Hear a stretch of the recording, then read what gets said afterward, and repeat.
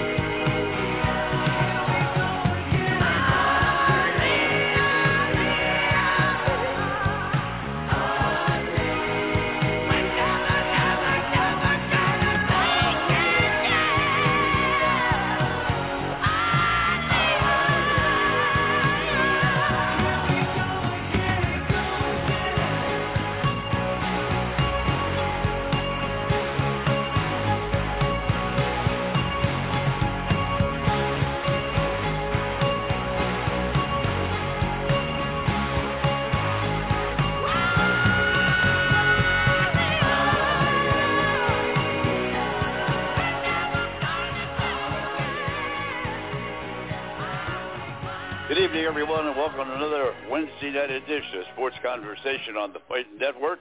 I'm Don Henderson. We've got a host of people to talk to tonight. Hope we have a great show that you'll enjoy really listening to. As always, never changes. Roy Cumings is in Tampa, Florida. Roger Hendler is in Atlanta, Georgia. I'm in Sarasota, Florida. Frank Carroll is in whatever between Tampa and Sarasota, Florida, as he is our executive producer and director of the program. And before we start the show, Frank, we lost a player this week for the Philadelphia Eagles, and the dedication is in your hands. Thanks, Don. The guy we're going to talk about tonight is probably the most gentle person I've ever met in my life. Although you put a pair of pads on and helmet on him, he would tear your head off. And then we're talking about the great Frank LeMaster. Frank was a 1974 fourth-round pick out of the University of Kentucky. Frank played all 9 of his seasons in the NFL for the Eagles. He played in 129 games, starting in 115 of them, and all were consecutive games. He was a roommate of another good friend of ours and a constant guest, Bill Berge.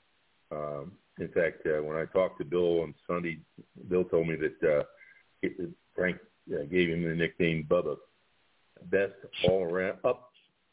upmost buddy in the world around. Frank, after his he played in the 1980 NFL Championship. 81, he was elected to the Pro Bowl, and after his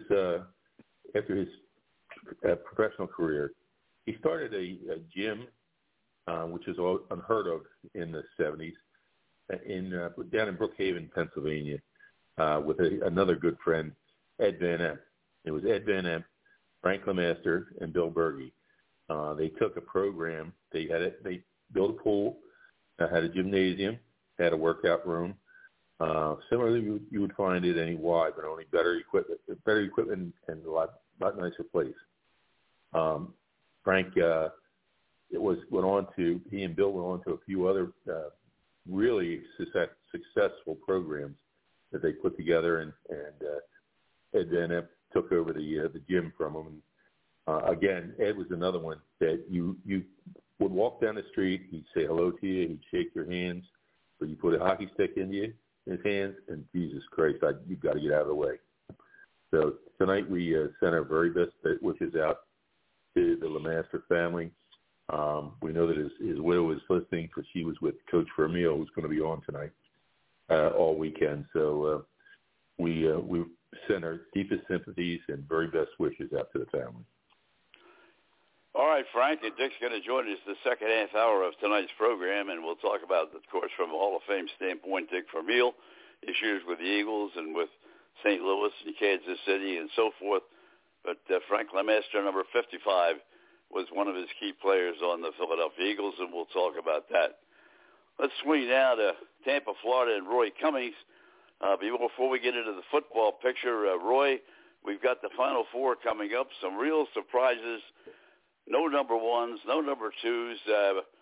The open board out there. Some of your thoughts about that. We look into the weekend and the Final Four.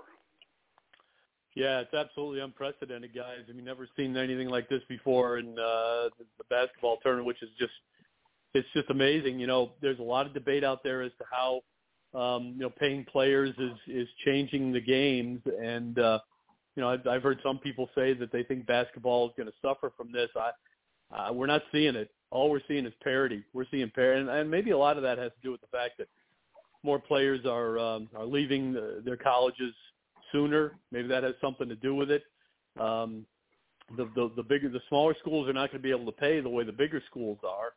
But you know what? There's a lot of little schools out there that are just great basketball schools, like Gonzaga and schools like that. And as we're finding out, FAU, Miami, not a small school, but great basketball program with a great coach. And look, it's really exciting. I mean, if you're a fan of new blood in these kind of tournaments, tired of seeing the same old teams all the time, well, you got your wish this time around. And I think it's exciting as anything.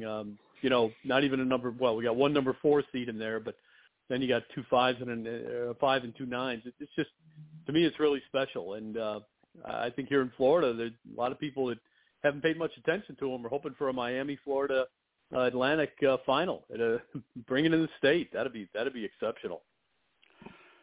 Well, we go to you, Roger. Interesting as we look ahead because Miami was not touted to be up there. And Jimmy's a great coach. He's done a great job. He went with James Mason to Mason, I should say. James Mason. He went to the Final Four and didn't win a number of years ago. He's 71 years of age. Everybody said, well, this may be the time for Jim to step down. He's not talking about stepping down. He's talking about going forward. I can't say anything but an outstanding Final Four, Roger. No, I agree. But just to follow up with what Roy was alluding to, I don't know if you saw Charles Barkley talking about the future of the tournament, that he just feels that it's ruining as I think he quoted, or I'm quoting, I think he said, a beautiful event. And I really do think that it's changing. I think it'll change even more. And I agree with you, Roy. The small colleges are not going to be able to compete. And, this is unusual to have these lower seeds in the Final Four. And I think it's great in many ways for basketball. I can tell you I've been in this pool that a gentleman friend of mine has run for years. I think there, I don't know, whether 70 in the pool, and it's like it's 30 years old, this pool. And there are only 5 or 6 people that even have one team in the Final Four, and that's UConn. That's it. Out of all these people, and he's already divvied up the funds, because the only people, if they get a winner, they get $35. That's it. Because of the point system, he's already divvying up. One guy got $316. So you just think about how many bracket buster we've had over the years, and this was different than any in the past. There's no doubt about it. Well, Connecticut seems to be the odds-on favorite right now, and they should be. Danny Hurley has done a terrific job coaching that team. Talk more about him in just a second. But right now, Connecticut's margin of victory has been great all the way along the line from Game 1 until last Sunday night. And all I can say is it just looks like Dan's put together a team that has a great chance. And I think to add to that, to what Charles Barkley said and what you guys have just said, the portal's been a dramatic change in basketball. So many teams are moving around. So much money is spread around in the game. No question about that. The big schools are putting out a lot of money. And, Roy, I'll tell you, Connecticut's been dominant, but they're the only ones that have really dominated so far. Yeah, you're right. And obviously, I mean, you look at it and the way they have dominated. So it's almost like the selection committee might have missed the mark there a little bit with Connecticut. Probably deserved a bit of a higher seed. But at the end of the day, I mean, let's face it, Florida Atlantic, Miami, and San Diego State, they've all done nothing but upset people all the way through this tournament. So, I hope if it is Connecticut in the finals, or whoever plays Connecticut, in the semifinal, you hope it's a good game either way. And I don't have, a horse in the race, and I just hope that the games are all close and tight, and that the thrill that we've had with this particular tournament continues all the way to the end. I'd love to see an upset all the way down the line. I think it would just be great. And, I took I listened to Charles Barkley. He had a great segment on 60 Minutes on Sunday, which was, really great insight into him and how he thinks and how he, goes about his business nowadays. And, he's right. There is concern about, the fact that the portal is going to, what is it going to do for, for college basketball? And I think he's right. I think eventually the bigger schools are going to somehow dominate. But at the end of the day, guys, the other argument is if you're paying the player, well, all right, well, you better get something out of it, maybe 2-3 years. And, that wouldn't be a bad thing. That would be good for college basketball to see some of these players stick around as opposed to, going to the D League or something in the NBA.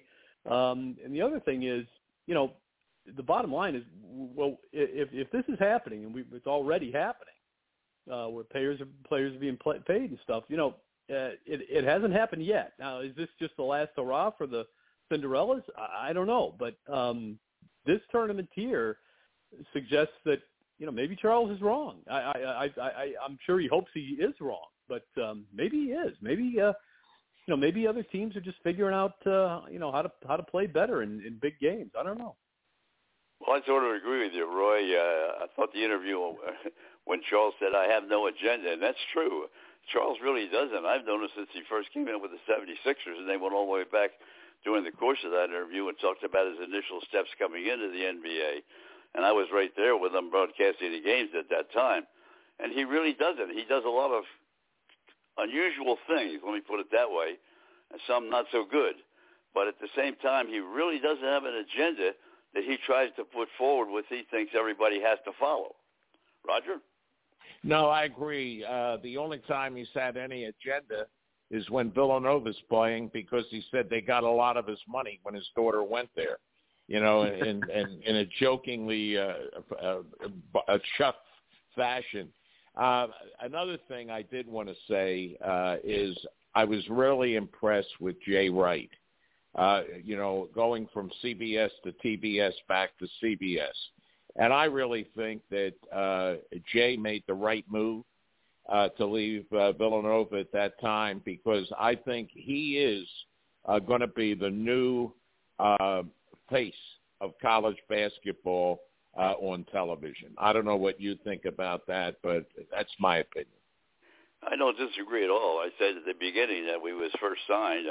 I don't know if I said it to Roy. I know I said it to you, and that was that, he's going to be the guy at the Final Four, starting maybe not next year, but every year after that. He's going to be the second man, whether who comes in to take Dance's place or who does whatever. But I think when they make the change, I think he's going to be the analyst all the way through on the Final Four. Roy? Yeah, he's exceptional. It's amazing how a guy who's devoted his entire life to we shouldn't be surprised about the fact that a guy who's devoted his entire life, it seems, to basketball is as good as he is. But, when you're a coach, a lot of times the media is just like the last thing you're concerned with. And it's obvious that this guy has a second talent. Not only can he coach basketball, actually played it pretty well too, but, not only can he coach the game, but he can really pass on the knowledge to the fans. He's just exceptional. I mean, he's risen quickly to the top of the sports analysts list of best analysts on TV in a hurry, and he just has a great way of explaining the game. Speaks with authority. You're listening to someone who's been there and done it in every possible scenario. Big games, bad games, difficult games, Final Fours, the whole bit, championship level. He knows what he's talking about. So he comes with, credentials, and boy, oh boy, does he do a great job of explaining it, breaking it down, and letting people know what to expect in advance of what they see. Well, before we switch over to baseball, with the season opening up on Friday, we have a great opportunity, to see a lot of these games coming up, and a lot of the teams coming up that we can talk about. One final thing about Connecticut and Dan Hurley. Not many coaches, of course. One thing that they talked about during the last basketball game was where Hurley came from. He came from St. Benedict's. His father not only was, but is one of the greatest all-time high school coaches. His brother, of course, is at Arizona State as the head coach there. But Dan came up the hard way. He coached high school, and very seldom does a Division I team pick up a high school coach, and Wagner did it. The athletic director at Wagner picked up Dan, and then he brought his brother in too, and they both coached. My grandson was going to school there at the time. And then from there he went to Rhode Island and then, of course, to Connecticut. But he came up through the high school program, not having worked as an assistant coach at a college, not having worked as a head coach at a college, went right into Division I at Wagner College and went from there. And now here we are, 8 years later, and he's in the Final Four. Let's switch to baseball right now. Roger, we'll let you kick that one off. Well, I was just going to follow up about the basketball, about when you think about the father, Bob Hurley. I mean, and you think about his record and now his sons, and I always gave Bob Hurley a lot of credit for staying in the high school ranks when he could have been a college coach many times, and that school doesn't even exist anymore. But they closed her down, and of course Bobby, his son, coached with Dan when they were at Wagner, and then they split off. And of course he now is at Arizona State. Right. Well, I'm going to say about baseball. Actually, it gets underway tomorrow, and for the Phillies are in Texas to start the season. Mets, I think, are in Florida. I may be wrong about that. It may be D.C., but I think it's in Florida. Don't forget who the Phillies are going up against in game number one. Well, not only that. DeGrom. DeGrom. DeGrom against Nola, and Nola now looks like he's going to be a free agent at the end of the year, so we'll see what kind of year he has. They couldn't come to terms, but you never know. The other thing is then the Phillies go to Yankee Stadium in the Bronx. So what a start, and before they ever come home to play their opening game next week. And, Roy, your Cubbies have done a pretty good job. Not only did they sign the shortstop from Atlanta, but now they give a long-term contract to their young player who looks like he's going to be an outstanding 9 or 10-year player at second base. So you're having a little turnaround in Chicago. Yeah, the Cubs, kind of like the Phillies a year ago, are a team you gotta pay a little bit of attention to. I mean, they've done some things here, and the rebuild has been a little bit tough over the last couple of years, obviously. But right now, they think they can compete in the NL Central, and the pitching is going to determine it. But they feel very good about their pitching staff, actually, and the fact they pick up Dansby Swanson is a sign that they think they can compete. They signed Nico Horner, their second baseman, who played shortstop last year, Gold Glover, by the way, and kid who can steal 20 bases for you, hit 280 last year, hit 300 for most of the season. I mean, they're strong up the middle. I mean, they've kind of taken an old-fashioned approach to building this team with, guys like Tucker Barnhart and Yan Gomes behind the plate. Obviously want to be strong on the pitching mound, but you got Swanson and Horner at the Keystone corner, and then you got Cody Bellinger in center field. So, they're taking an old-fashioned approach, trying to win it with pitching and defense rather than hitting, and we'll see where it takes them. But they are a team to watch, and the Phillies obviously, tough start, and the toughest part is already. I mean, they're going to probably spend half the season at least without Bryce Harper, all the season without Rhys Hoskins. It's going to force him to move Derek Hall into a position that hopefully he's ready for. Might force him to move Alec Baum a little bit, make a little bit different use of Edmund Sosa, but. Again, I think it's going to come down to the bullpen. The Phillies are going to hit. I expect Nick Castellanos to have a nice bounce-back season. I like what they've got at shortstop. I think Bryson Stott learned a lot last year in a winning environment. He struggled at times, but he didn't hurt the team really. They were able to work around his development.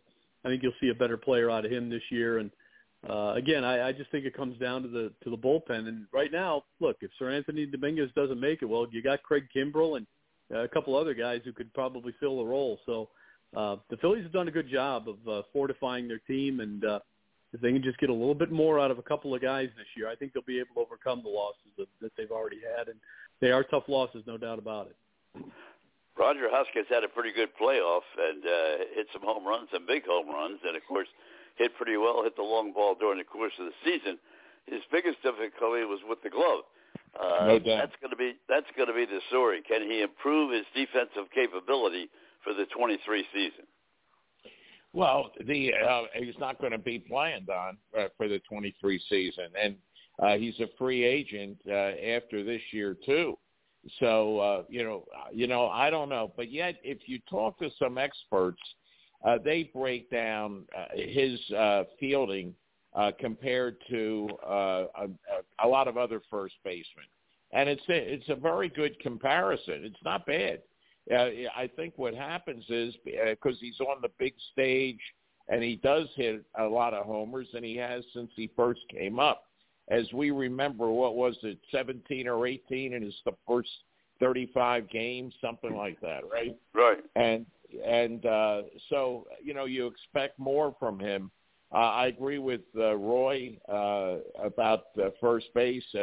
Maybe down the line, who's to say we don't see Alec Bohm moving over? But they say that he's, really has looked good. Put on some muscle, and, he hit for average last year. He's almost 300. And anyway, I think, only time will tell. There's no doubt, Roy, you're 100%. It all comes down to pitching, and if you need to have a strong bullpen, that I think they do have at the present time. Yeah, I think so too. Go ahead, Don. No, just because the one thing that you have to look at over in the American League is everybody was pretty much conceding the American League East to the Yankees, but as has been pointed out in the last couple of days, their pitching staff has completely disintegrated. They have two pitchers that are legitimate starters, and so they're going to have a lot of trouble putting together a long-term starting pitching operation to be as dominant with Toronto. I think Toronto's going to be very close right there with them. Go ahead, Roy. Well, and I think the Rays are going to be right there with them. And look, the Yankees, they sold some players. The Cubs have a guy, Haiton Wesneski, who is going to be the Cubs' fifth starter this year, and right now he's a guy that the Yankees could use. Pitching depth is something. I mean, you look at your five-man rotation or four-man rotation, but you got to know that in order to get through a big league season, you need 9 of those starters, maybe 10. And right now, the Yankees may not have those guys. They're the bullpen's a little bit shaky. I don't know if Clark Schmidt is a closer. We'll find out. They got this kid Volpe going to play shortstop. Okay, great. You don't like Liberatores anymore? You want to move him over to second base? Okay, I get it. But this kid better play. And they're spending a lot of money, obviously. But they're in a really, really, really tough division. I mean, there's no doubt. I mean, look, the Orioles are a team to watch. More so, I think, than the Cubs. They are a team to keep an eye on. Their pitching came around. They might be stronger at the top of their pitching staff right now than the Yankees. We'll see how it comes for them. But that's a team to watch. So, that East is not going to be easy. The good thing for the Yankees, I guess, is the fact that they don't have to face all those East teams as much as they used to. They're not going to have, they're going to have 6 games less against Toronto and Tampa and Baltimore. So we'll see how it works out for them. But they may benefit from the fact that they're not playing that AL East schedule anymore, and that they're going to spend a little more time playing teams like the Phillies.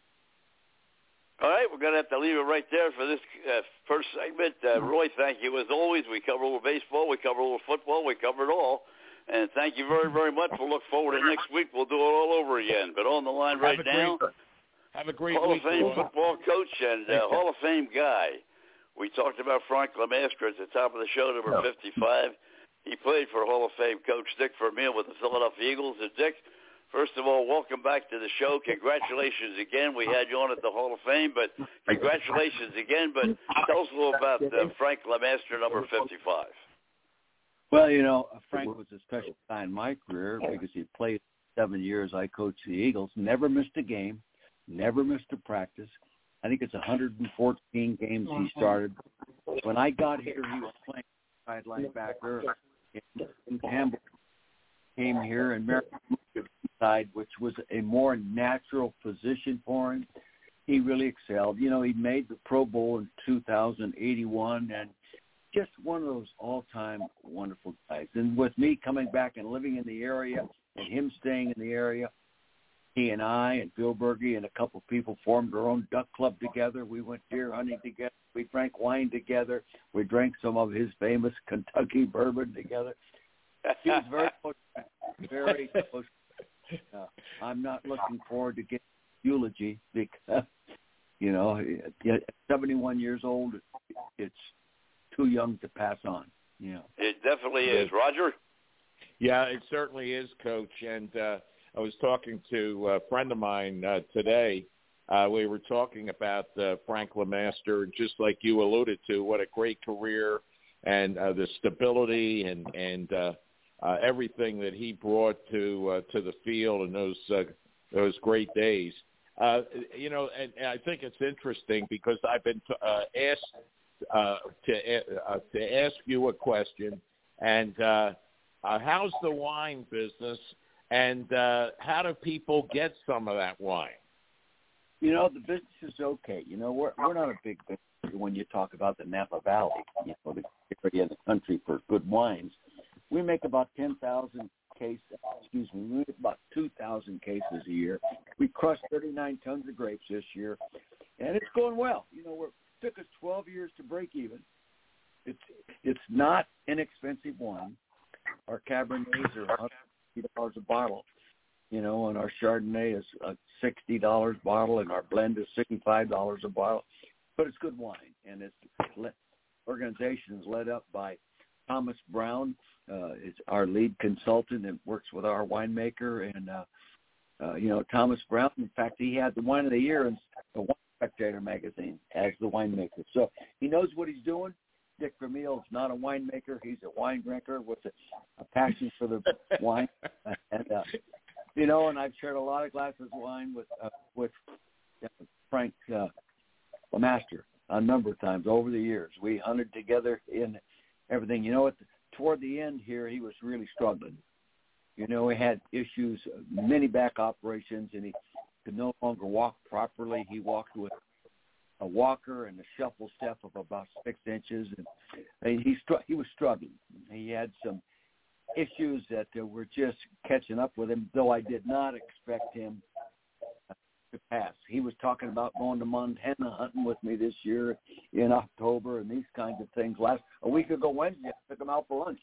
Okay. So anyway, he enjoyed our wine, and God bless him. But, we're located in Calistoga, my hometown. The grapes come from Freddie Anna Vineyard. It's a 170-acre vineyard. My great-grandfather on the Italian side of my family owned 18 acres of it at one time. My grandfather Vermele made our family wines from that vineyard. And now we're grown to the point where the way to get our wine is join our wine club. We have over 500 club members. Go online and Google Vermele Wines, or come into Napa and go to the tasting room. Okay, 1018 First Street. But thank you for asking. Well, Dick, I'll suggest to everybody that's listening around the country and wherever you're listening to us, if you ever get out to the area where Dick is, every once in a while he gets on the wine train. He gives a little. I was out there when he was on the wine train, and he gives a little speech about the wine and talks about it. I'll tell you, that's one of the great things, I think, as an inducement for visitors, to get on that train and just ride through and stop off at the vineyards. And I think it's one of the great things you could ever do. It is. Well, it's fun. Absolutely. The thing is, you better not drive after you get off the train, but it's a great thing to do. Have a driver assigned to pick you up when you get off. But it's a great experience, and the wine train program there in the Napa Valley has really expanded. They've modernized a lot of things, and they've made each stop a little more interesting, and they've done a very good job with it. Absolutely. Roger? Yeah, Dick, we haven't talked to you since the Super Bowl, and, a lot of controversy about that non-call or call at the end that people think should have been a non-call, which might have changed the game. But what was your feeling and your view of that game? I thought it was a great game. And go ahead. Too. Yeah, I thought it was a great football game. I really felt, that the field condition made it easier for offensive linemen. All through the broadcast, they talked about people slipping, the quarterback slipping, the running back slipping, the wide receiver slipping, but they never talked about the fact that with that kind of field turf, the pass rushers aren't nearly as good as they are a good solid turf. They can't get the traction to come down around the corners tightly and all that kind of stuff. So I think it really helped offensive linemen play a little bit better and nullified a little more maybe on the Eagles side, because they came in there the best pass rushing team in football, and I think that hurt them. But it still came down to what we all saw. Second half play, that one fumble that the Eagles had, when it's all said and done, that cost them the football game. But there's just no way. I don't like to boil the game down to a call that you didn't think should have been called or should have been called or did get called. To me, as a fan and a coach, I think you just let that go. There's a lot of other things that went on in the game that just let that go. You hear the announcers say, well, they're letting them play, Well, I think sometimes referees in those situations can over-officiate. But, he did what he's supposed to do. But I don't know if you do the same thing over again when you think about the magnitude of that kind of a call had on a ball game. It may not have changed anything, but it sure. That's right. Yeah. Dick, let me ask you this. They're trying to sort of nip and tuck the game a little bit. I don't necessarily understand it all, but, the zero uniform thing, they've run out of numbers, they say. So hey, Jim Otto wore 00 for all those years he was with Green Bay, but they're letting 0 come in, which is fine. But moving the punts and the yardage and they're sort of doctoring the game up a little bit if it all goes through with the rules committee. What do you think about these suggestions they're making? Well, probably would have voted for an evaluation of a roughing the penalty quarterback when it was obvious it wasn't roughing the passer. I think something. I think it should be evaluated in probably 2 or 3 years. It will. Many rules that get changed don't get changed the first year they vote on it. But I think we have to be very careful of giving the officials too many things to evaluate once the ball's snapped. It's a faster game played than it's ever been before. Their players are spread out all over the field, more so than it's ever been before. The ball's being thrown all over the field, more so than it's ever been done before. It's just, the officials, it's amazing sometimes how good a job they do. Mm-hmm. Roger? No, I agree with that, Dick. And I don't care how many officials you put on the field, it's still a human element that comes in, and what you see at that time. Hey, if you have 20 replays from, what did they have, I think, in one game, 65 cameras all over the place. Well, hey, listen, we're all human beings. If you have 65 cameras, you might see it 50 ways, I know. You better not go to the restroom. They got so many cameras around that. You're right about that. The other thing, Dick, they're trying to cut down on kickoff and punt returns. They talked about the percentage of injuries that are sustained during those two elements of the game. Your thoughts on that? Again, it knows there's risk involved. And I think whatever you can do to cut back on the injuries where injuries are occurring, it's good as long as it doesn't distract from the true value of the game. With this kind of kickoff, we've eliminated the kickoff return for the most part. And that was one of the most exciting plays in football. Exactly. When I coached the game long, I started in the league in 1969. And I don't believe I've ever asked an NFL player when he's all finished playing, and I know a lot of them that are all finished playing, none of them ever said they wouldn't do it all over again. They'd say, in a minute, let me start as a rookie. In a minute, let me start as a rookie. They know what they're getting into, and you can only protect the player to a point. And if you go too far, you eliminate what made the game an exciting game. The physicalness, the competition, the contact, the big, long kickoff return, the big, long punt return, all these different things. I think we've done enough. Roger? Yeah, that's a great point, Dick. And I think that Peyton Manning on his Hall of Fame speech was a great spokesman for football. Of course, Archie's the chairman of the Football Foundation, and I've been involved in the Football Foundation for a long time. And I just think that, hey, listen, it's a great team sport. When I'm subbing, which is almost every day, I use it as an example to middle school students about teamwork, leadership. It all comes in football. You can't get a better example. No, you sure can't. And,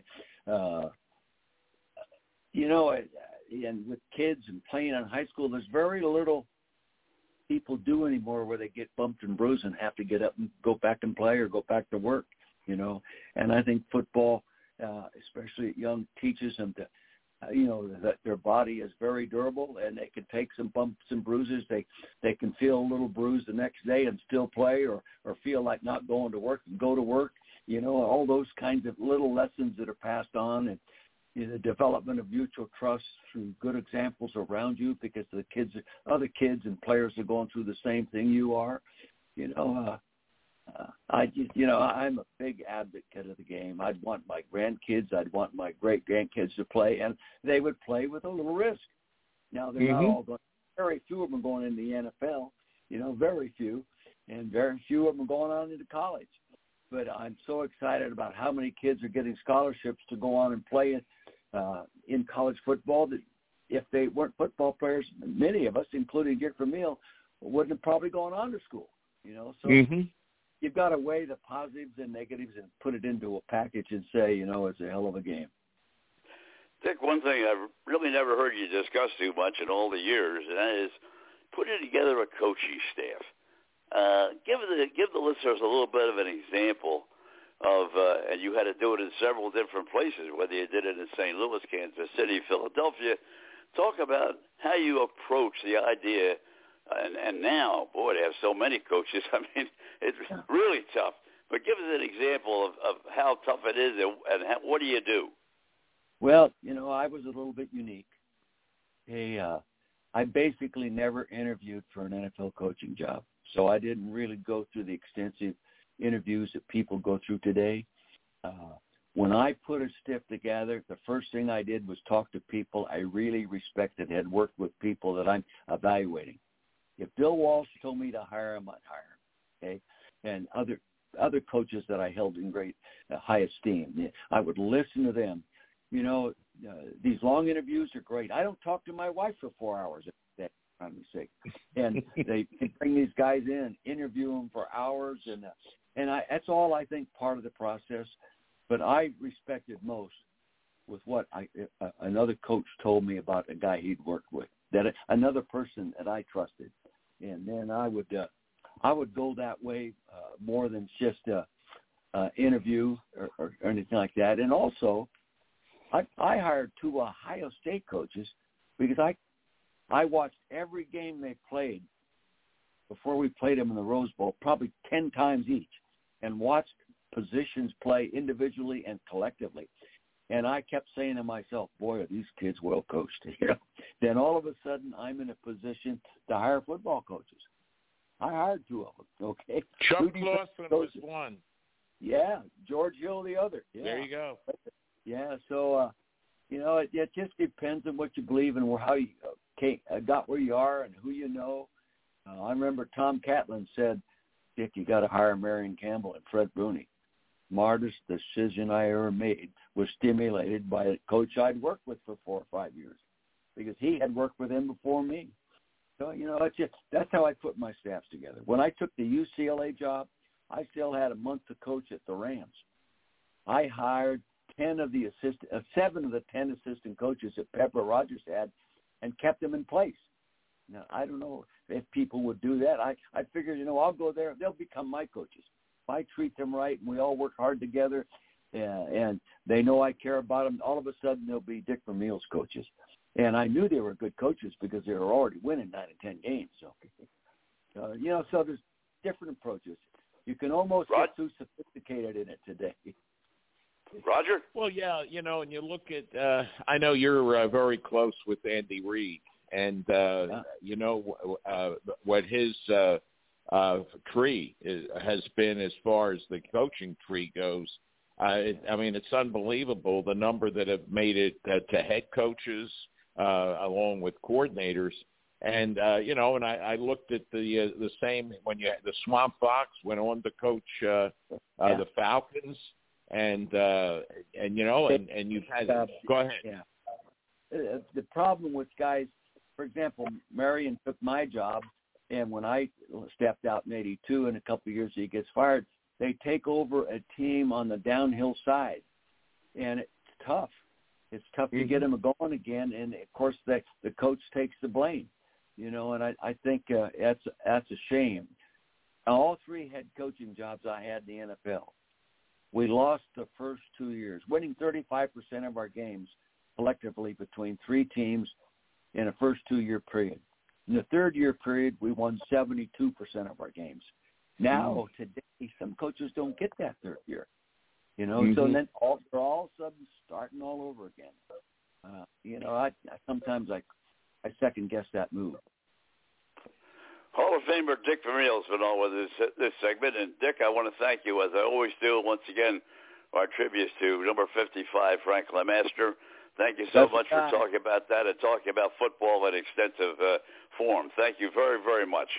All right. It's always a treasure, Dick, to talk to you. And I'll tell you one thing I'll never forget. I was at your camp the year of the Super that you won the title and then the Super Bowl. I was at the camp in St. Louis, and then I got to ask you a question at camp. How good is this team? You answered it. And then I got to ask you the question when you won the Super Bowl. Did you know the team was going to be that good? So that was quite a year for me. I told John Shaw, the president, I said, John Shaw, this is a playoff football team. The first 2 years we had worked their butts off them. I mean, way beyond what you're allowed to do today. And, we had 9 guys left roster that went to the Super Bowl that we took over 3 years earlier. And and we were able to draft, and Charlie Army and Jay Zygmunt did beautiful jobs with personnel and my staff. And, but John Shaw said, don't tell me that. I've been told that many times when we end up losing. I believe it's a good football team. We did not have a weakness. Right. Well, it all proved the truth in the pudding, as they say, right? Once again, Dick, thank you very much. Coach. Google that wine because we want to keep selling it for you. All right, thank you, buddy. I appreciate it. Take care. Bye. Take care, partner. What a great man. Well, we're going to go from one Hall of Famer to another. We're going to switch from football. We've gone from Hall of Famer on the baseball front, the football front. Now we're going to go to hockey. Rick Pevkham is with us right now, another Hall of Famer, and we're in the home stretch, the last few games of the regular season, getting ready for the playoffs. Rick, tell us about the Lightning and how you see them right now. Well, first of all, it's a real honor to follow Dick Vermele on your show. You guys are getting some real heavyweights in here. Thanks for shoehorning me in between these guys. But last night's game in Carolina, 4-0 shutout, was very encouraging. And I don't know if I speak for all Lightning fans and people who follow the team, but obviously the last month and a half or so, it's been very up and down in terms of the performance. And I think a lot can be attributed to the fact that finally, I think all the hockey they've played, and when you consider it, 3 straight trips to the finals, very short off seasons in between because of COVID, of course, and really jamming games in like no other era of the sport has really felt. I think it was taking its toll, and hopefully this team has got its second win going here. They know they're in their final 7 games, and then the real season starts, and they know what that's all about. So it looks like they're finding their game and what they need to do to succeed, and we'll see if they can do that. They're stuck where they are, 3rd place in the Atlantic Division. They'll be fine there, and they're comfortable on the road, though the record this year doesn't really show it. But they know what they're doing, and hopefully we see their game come together incrementally here in these last few regular season games. Roger? Well, Rick, I'll tell you what, it's been an exciting NHL season in many ways and many surprises. And, what's your opinion of the season and a lot of these surprises? When we talked about weekly about the Flyers and, the coaching change having a bigger effect than it had, but I think they will get straightened out with the new general manager. But overall, what's your assessment of the season so far? Well, I look at things from the Lightning standpoint a lot, and in doing so, I think their road just gets tougher and tougher every year because, we've seen the last 5 years Carolina become a consistent winner and very, very difficult to get them out in the playoffs. And maybe the Islanders aren't the Islanders that we've seen when the Lightning have battled them in the playoffs, but they've been replaced by the Devils. And, the Devils, I was just checking today, they're certainly on a collision course with the Rangers in the first round, which should be an unbelievable first-round series. And it's not something where they really need to battle for home ice, either one of those teams, because they're better on the road than they are at home. That's how good those teams are. I think most of the surprises would take place out in the West, where you've got the LA Kings, and I was just looking at the stats today. They have the fourth worst save percentage among their goaltenders of any team in the NHL, and they very well might win the Western Conference in the regular season. Right now, they've got the second-best record behind Vegas in the West, and not by much. So that's a huge surprise there. I think Minnesota's lost one game in regulation in the last 20 or so, and you know, they're on top in the Central. Colorado is kind of gaining steam, and as they get a little healthier. So there's some interesting surprises out there, but I really think that you know, the Devils, in terms of teams that you didn't expect would be there. Now, maybe the biggest surprise is the season that the Boston Bruins have put together. We're on a record-breaking pace in wins and total points and so forth. It's going to be interesting to see how they handle things in the playoffs, and the Lightning can certainly relate with what happened to them in 2018 and 19, where they blew through their 162 games and 128 points, faced no adversity. And that's kind of what's happened to Boston. Outside of a couple of injuries, they really haven't faced any adversity. So we'll see if anybody can punch them in the mouth first and see how they respond to that. Rick, I agree with you 100%. The Rangers made a couple of big moves right toward the end of the season. Hopefully, gave up a lot of talent, a lot of draft choices. But the Rangers, the Devils are a little bit of a surprise, but maybe more so the Islanders. If they don't die in the last 7 or 8 games of the season, they've got a good shot of getting in as well. And they'd have 3 teams in New York would all be in the playoffs. Yeah, that would be very, very interesting for the fans in that area. And I think that the Islanders, with the fact that Sorokin's really emerged as a top-flight goaltender and a Vezina candidate, has helped to solidify a team that, they're like the Lightning. They're like other teams that have been very successful over the recent years, where your better players demand more money, and you can't afford to keep them all, and so your roster evolves, and you've got to make some changes, and they've been able to do that. I think Bo Horvat's been a huge addition for the Islanders, and will really help them in the postseason. Roger?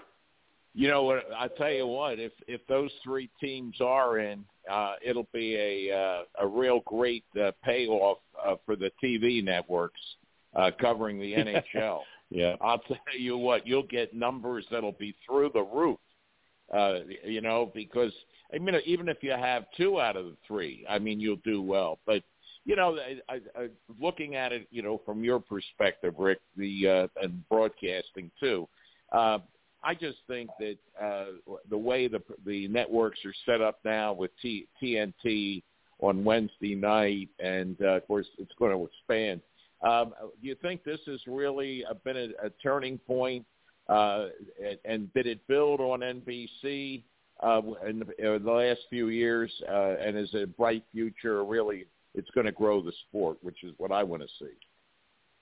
Yeah, I think so. And I think the fact that there are 2 networks, not that they're in direct competition with each other, but I think TNT's pregame show has been getting a lot of great reviews, and ESPN sees that, and hey, maybe we've got to stay fresh and make some changes too. And I think that all leads to a better product for the fan, where, I know the folks at NBC and worked with them occasionally with games and so forth, and they did such an outstanding job for a long time. Mm-hmm.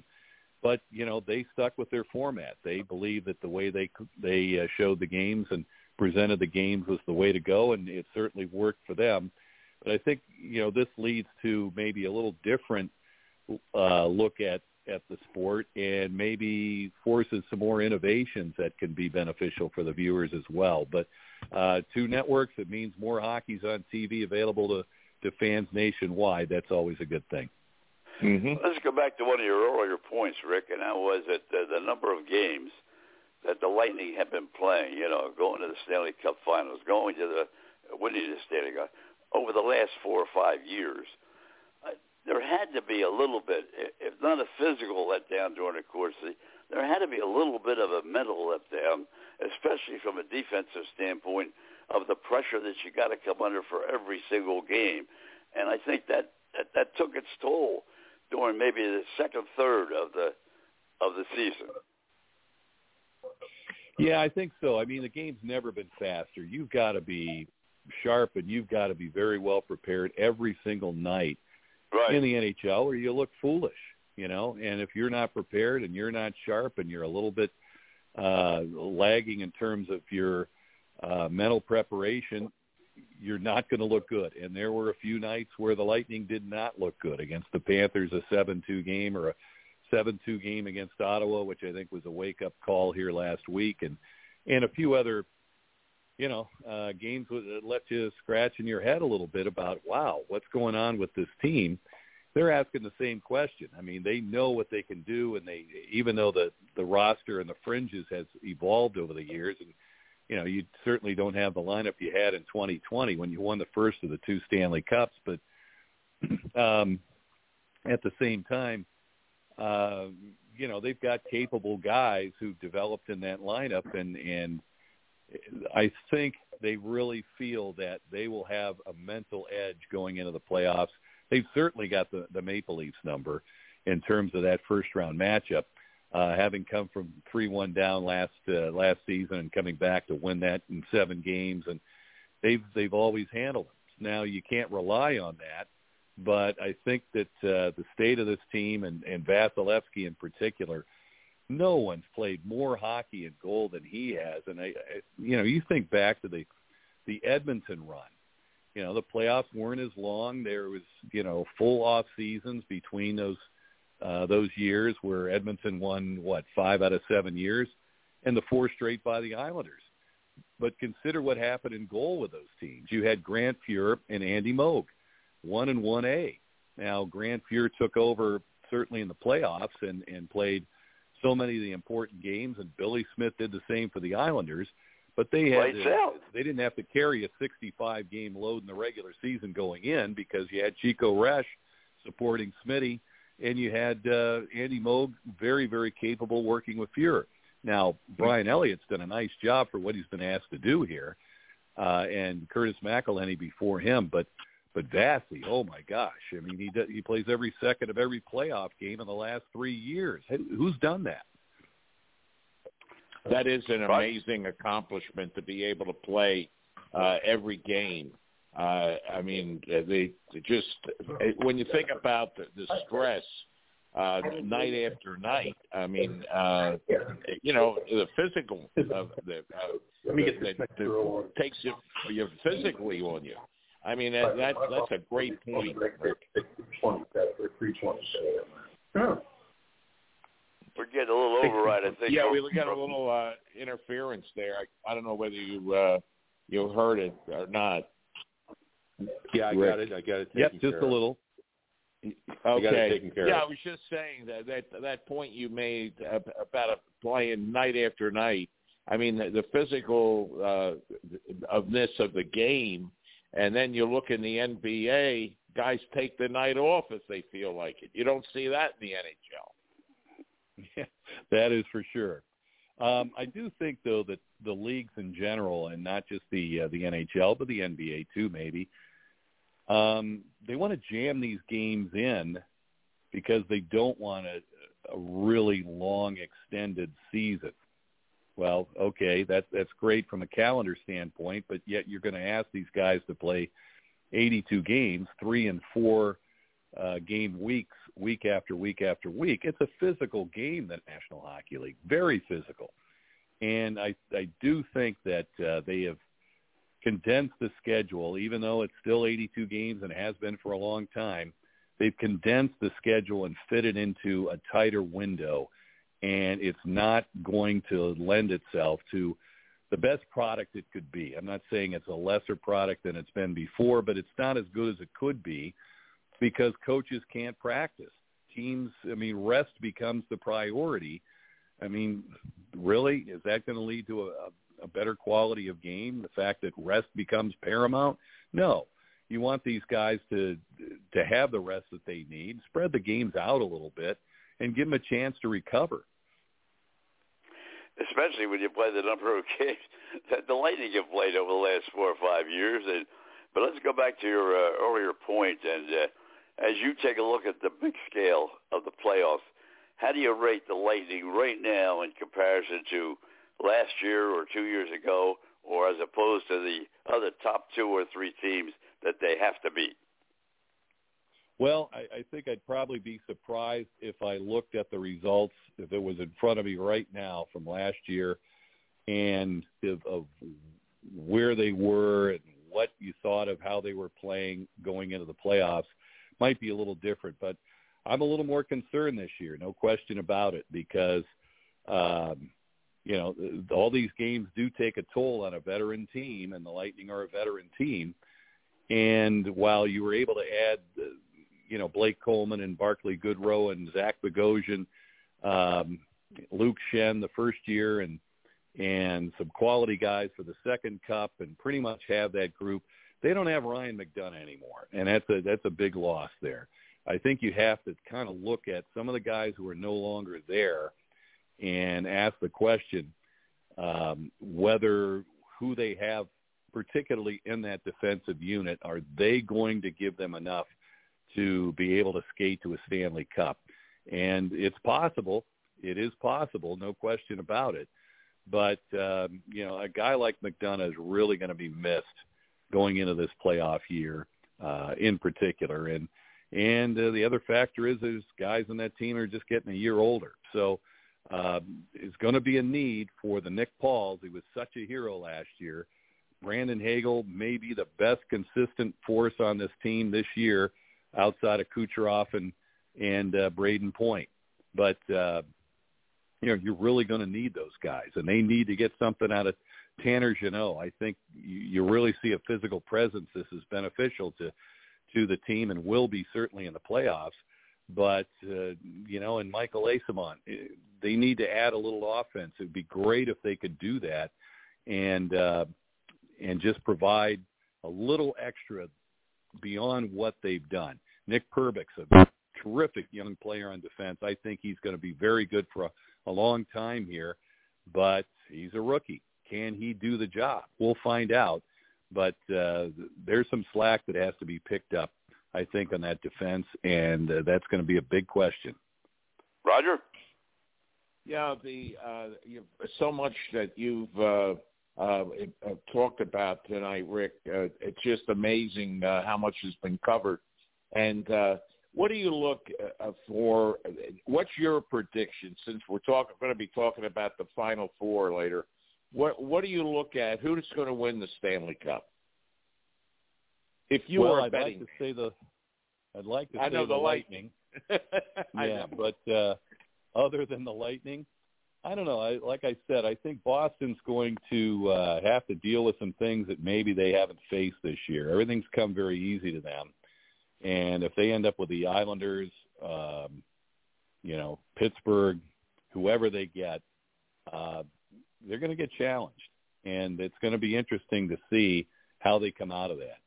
But I think one of the things that kind of thins the field of contenders is how difficult these second-place, third-place matchups in each division really knock out some quality teams. Like Lightning Leafs, whoever wins that series, a very good team, a quality team's going to get left behind.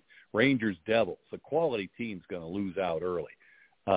If it's Dallas in Colorado, a quality team, maybe a defending Stanley Cup champion, is going to get left behind. So that kind of thins the field a little bit, makes it difficult to predict, really. But Lightning may not have the depth they used to have, but I don't know if it's early to say the Rangers have a ton of depth now with Patrick Kane or not. I mean, is it all working together for them yet? Do they have enough time to fit all the pieces together? I don't know. He's 33, Kane. Yeah.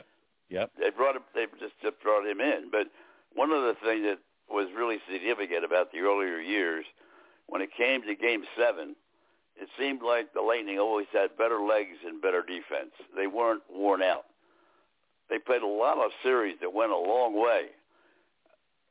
How about this year? Do they have to get on the board early and take some of these games out before they go to 6 and 7 games? That would certainly help if they could. I don't think anyone can predict how these series are going to go because they're so closely matched, these teams, in the first round especially.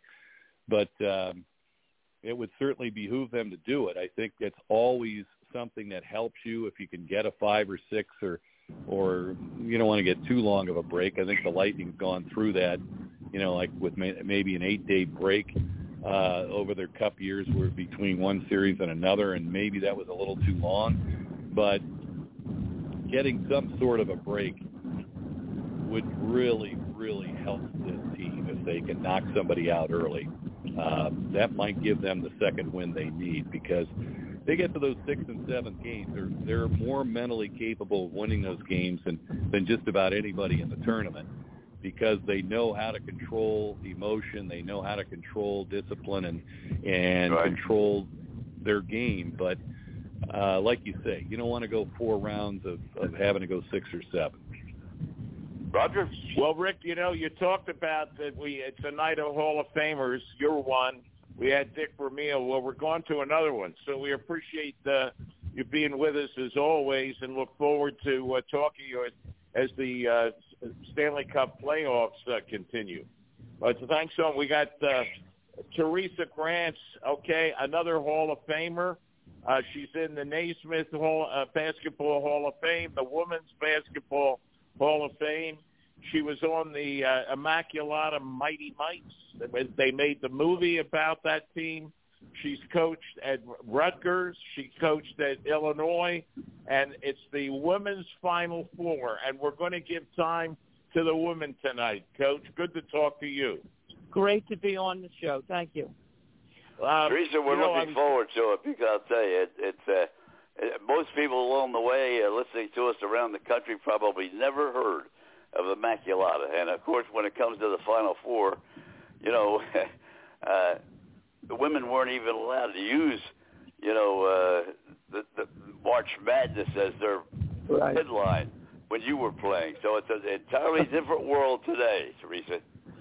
It's very different, and that's a good thing. It's grown, so I'm happy. I just hope that 50 years from now, we don't have to still be talking about Title IX. I hope things are a little bit better. Oh, amen to that. Looking at the matchup, Iowa, South Carolina, LSU, Tech, and I watched that game. Well, I watched all the games, but on Iowa, I guess when you were at Illinois and you were in the Big Ten coaching against Lisa Bluder that time, right? She That's was there correct. then. Yes. 25 years. Go ahead. She was at Drake when we were hosting the regionals at Illinois, and then she went from Drake to Illinois. So, yes, I knew Lisa quite well. Okay, well, I look at Caitlin Clark, and they say that's the big matchup against Aaliyah Boston for South Carolina. I'll tell you, what I saw in Caitlin Clark is one heck of a player, Coach. She is she's got a great platform. And the first time I heard about her, I thought, okay, let me check this kid out. And I saw her just really as she was driving the basket, she could finish.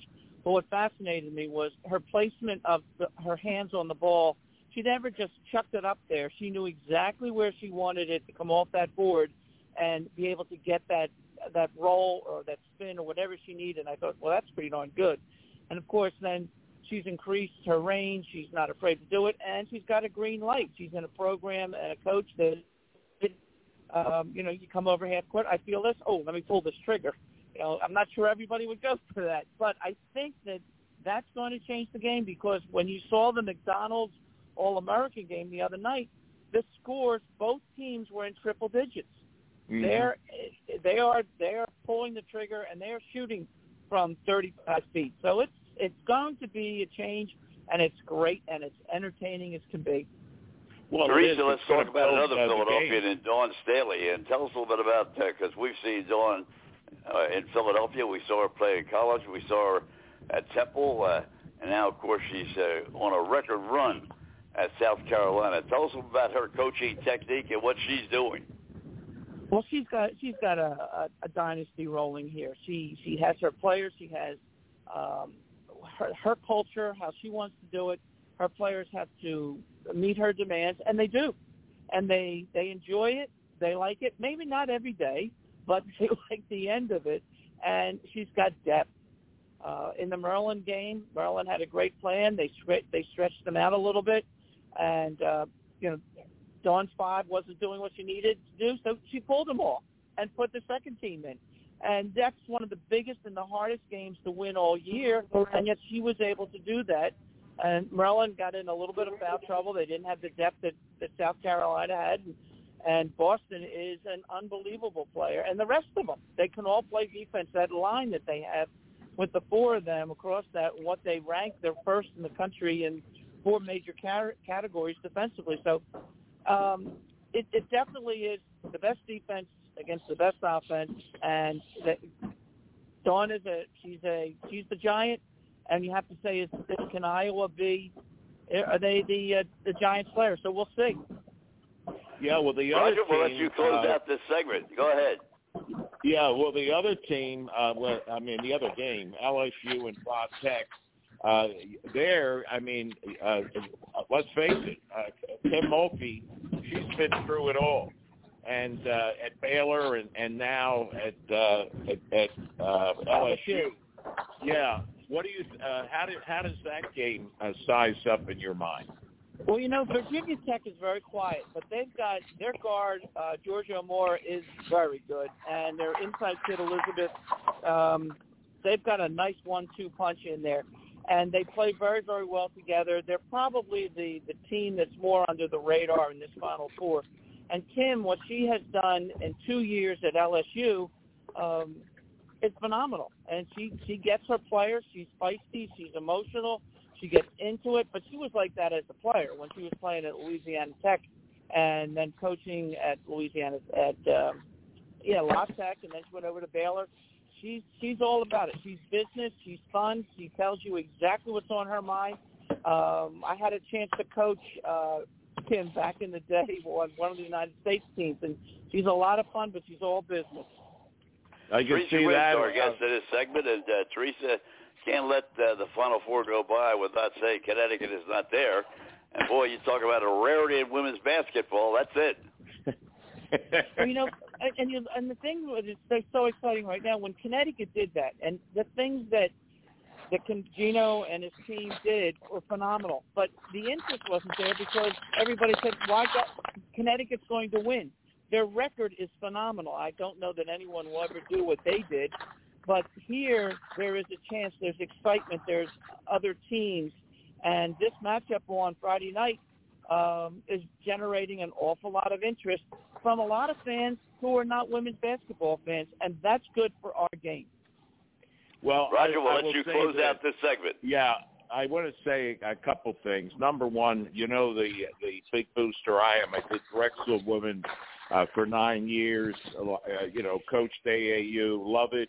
I love the women's game. I love you and what you've done over the years. My daughter, as a child, I wouldn't say a child, went to your camp, and let me tell you, you had an impact on her. She coached in Northern Virginia. She's then was the head coach at Selinsgrove High. She's at Shamokin High now. So that is wonderful to hear. That is great. Yeah, now her third grader is the one that the older one's into other things, like especially softball, but. Just to show you the impact that you had over the years. And I'll tell you, it was great seeing you at the Sports Writers Legends a year. Hard to believe it's a year. It'll be a year ago in the beginning of May. Isn't it? I mean, time flies. Right. We were out to dinner last night with Judy Myra Martelli, Phil Martelli's wife, Max. And we'd like to know, where did those 40 years go? It's like, I know. how did we get old like this? I know. Tell me about it. Well, I'll tell you, we're going to get older if we don't get through this segment. Teresa, thank you very, very much. And we're going to have you on again after this Final Four is over, and you can give us an evaluation of how you think it all turned out. All right, give me a call. I will. Thank you so much. Take care. Bye-bye. All right, bye-bye. All right, Mike Simszak is ready to go right now. He's in the Baltimore, Washington area, and always something going on. We always talk about MLS with Mike right off the top. Anything new before we move to something else tonight, Mike? No, it's still the early season. I think the biggest surprise right now in MLS has been the expansion team in St. Louis, which has opened up, winning their first 5 games. So, they're off to a fast start for an expansion side. As far as the domestic game goes, the U.S. won their 2 games over this break against Grenada and El Salvador, so they'll be heading to the CONCACAF Nations League finals in Vegas this summer, where they'll play their semifinal match against Mexico, which is a rematch of the title game from 2 years ago. So something to look forward to this summer. Roger? Well, I'm going to hold on, Mike. I just go to speaker because, I was looking at the United the other day, and they're going to play at home on Saturday night. And the question I have is not so much about the play of teams, but I want your opinion on what's going on, because everything is just on Apple TV. I think it's going to be a very. A lot of people don't. It's taken a lot of getting used to. It's a very interesting experiment to see how this goes, because of the fact that it's on Apple TV, and not everybody has streaming services. They're really counting on the availability of the streaming services to get it out there. They've had enough corporate sponsors, I think, who have, paid for it, so they're making it readily available. I know, like, my cell phone carrier gave us a free 1-year subscription, because I'll be honest, I didn't think I was going to pay $70 to tune in for every game. I wonder about the fact that they've decided to start almost all the games Saturday night at 7:30 in this half of the country. So, the Eastern and Central time zones are all starting at 7:30 Eastern time. So there's no real staggering of the games throughout the day. And so I find that to be an odd decision, because one of the things that they had been able to do were do like double and triple headers throughout the Saturday time slot, so you could get a few more eyes watching games. As far as MLS was concerned, look, they weren't getting the TV rights bids that they thought, so they went this route with Apple. It gives them a lot of control over their own broadcast, because they own the production and they own all of it, right? So they wanted a uniform feel to the cameras for the games. There was a lot of difference in how the games were produced between ESPN and Fox, and then even more difference between how the various local production companies would produce the games. So they wanted like a standard viewing sort of aesthetic. They also wanted all their broadcasters to be in-house. I have some, journalistic questions about that. I don't know that you necessarily want all of your team's broadcasters working for the league. I think it's better when they work for their individual teams. So there's no such thing really as a home broadcast anymore, because all of them are broadcast by MLS, and so all the broadcasters work directly for MLS, not their respective teams. Well, let's switch gears for a minute, because Washington has a new suitor to buy. He's out of Canada, came in at the last minute, and so where do things? You're right there in the heart of it down there, Baltimore, Washington. Where do we stand with the new suitor? To be honest, the latest reports would seem to indicate that we don't stand anywhere with this the gentleman from Canada, Steve Apostopoulos, it was reported by ESPN and some outlets late yesterday that he had put in a bid that would have rivaled Josh Harris and that it was fully financed. But some sources locally to here have kind of hinted at the fact that that bid was not actually there and that the financials are not going to stand up to NFL scrutiny. Likewise, the idea that the Joshua Harris bid, which supposedly came in at $6 billion, looks like it might be a little bit less than that, in fact, but they definitely have the capital. So right now, it seems like, the Josh Harris bid is the only one that is going to, the one with Josh Harris, Mitchell Rales, and Magic Johnson is the only one that would stand up to any sort of scrutiny. It's a question of now, does Dan Snyder accept it? Does he try and squeeze a couple more pennies out of this to get, closer to, if not over, the $6 billion? Or is there a possibility that somebody like Jeff Bezos jumps in at the last minute now that he kind of knows where all the prices are? Because the theory was that Jeff Bezos just was willing to buy the team. He just didn't want to negotiate against anybody, and he didn't want to get into a bidding war. Roger? Well, this morning, this morning I heard the Josh Harris bid is legit. It's fully financed, which then indicates to me that the other one is also fully financed too. A question I have, and I'll probably, and we'll all be, not you, Mike, but the rest of us will be long gone. I would not be surprised if in 20 years you have an individual owning several NFL teams. I think this is the beginning of it with the Josh Harris having the Devils, the Sixers, and now in the NFL.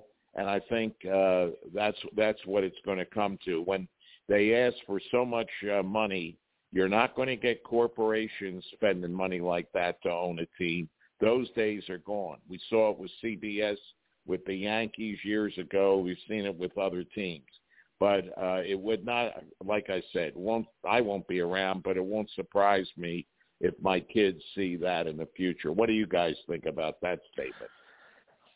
I do think that they're going to have – the NFL knows that they're going to have to change their laws on how they finance and how they and who they allow to make bids for teams because the price of these teams right now is basically locking pretty much everybody out of the out of ownership, right? There's only but so many people out there that not only have the access to the financing, but have the access to the amount of cash that you would need to put down to purchase the team. There's not a lot of people around who could just put down, $1.5 billion in cash right there to buy the team, right? Or can cobble together the Mike, let me ask you this. I agree with you 100% on what you're saying. My point is, what I don't understand is the dollar value in Canada as opposed to the dollar value in the United States. I mean, when our teams go up there to play, they got to pay them in American dollars. Mm-hmm. A guy from Canada is going to buy the team. His dollars aren't worth nearly as much as American dollars. He's going to spend a lot more than that. Well, not if he has the money in the U.S., Don. Yeah, he could be a Canadian. He's got the money in the U.S. Yeah. Maybe. But again, I don't think that bid is as solid as people are making it out to be. There's a number of indications that are coming out from various reports around this area. That bid just isn't as solid as people are saying, and that they're having trouble getting together the down payment for the team. So while he's saying it's fully financed or fully funded, it may not be as secure. If the finance committee gets in there and starts looking around and starts to see some things they don't like. Remember, David Tepper, who bought the Panthers, wasn't actually the highest bidder for that team. He had the most money on hand and the best financing. Somebody else had actually bid more But when it went through the finance committee, they didn't like what they see, and they're going to try and avoid something like this time. It's also a matter of anybody who they get together is going to have to be able to either fund or get financing for a brand new stadium in the next 3 to 4 years, because they've got to relocate out of FedEx Field, Don and Roger. But Don, and going back to answer Roger's question real quick, I think the NFL is going to have to look at opening it up to like sovereign wealth funds and things like that, where you can have some of these hedge funds and things like that purchase teams, because they're the only ones who have the access to the amount of cash that we're talking about right now. Right. So it'll probably be the intermediary step. Something like that will happen, Roger, before they start allowing somebody to own multiple teams. Because because let me ask you this. Let me ask you this about the Canadian guy, Steve. What are the chances of this guy, if he gets the team, saying, "Hey, I want to move it to Toronto"? They want to be international. Well, you can't. All you got to do is go an hour and a half north of Buffalo, and you're in an international team or city. What do you think? I think the chances of them moving the team from D.C. to Toronto are pretty slim. It's only because Buffalo, which is a team that the NFL has been helping to prop up for so long, would start screaming bloody murder, because that's their fan base, right? So, and you would also, I think Detroit's not that far too, and those teams draw a lot from that region, and it would cut into what they get. Also, it'd be hard to get the owners to allow a team right now to move from the nation's capital to someplace north of the border internationally. Absolutely. Listen, they're not going to let a team move out of Washington. No question about that. I agree with you 100%, Mike. Also, a team with the history of this franchise. You know, whether you call it the Commanders, whether you call it the Redskins, whether you call it the Washington Potatoes, it doesn't matter. They're one of the original members of the NFL. Not only that, but the only reason you see all the games on TV now is because of the Washington Commanders. I mean, you know, the Congress made the rule, they forced the rule through that you could not black teams out, only because of what was going on in Washington with the Redskins. Yeah, so I just think it would be a major mistake, and just because the guy's from Canada, I don't think it's like, oh, I'm going to buy this team to move it to Canada. There's a number of franchises that you could purchase for cheaper, which would make more sense to move. And I'm thinking if you could ever convince Shad Khan to sell the Jaguars, that'd be a candidate to relocate. Roger? Well, listen, I agree that it would never happen. I'm not going to say they won't try. A guy won't try. But I really do think that in the future, Toronto is going to have an NFL team. I really do. I mean, and Buffalo, you're right, but Buffalo is going to get, I believe, a new stadium. Haven't they already allocated the funds in New York State to build a new stadium there? Yeah, they've allocated the funds. In fact, they just released some designs for that. And that's going to happen for them. I just think with that market being what it is, the NFL's not going to try and cannibalize it. But I agree with you wholeheartedly. I think that you are going to see a team permanently play north of the border, and it's not a matter of the appetite. It's the same issue that they had in Canada. It's the same issue that we have with playing in staging a team in London, and it's the taxes, right?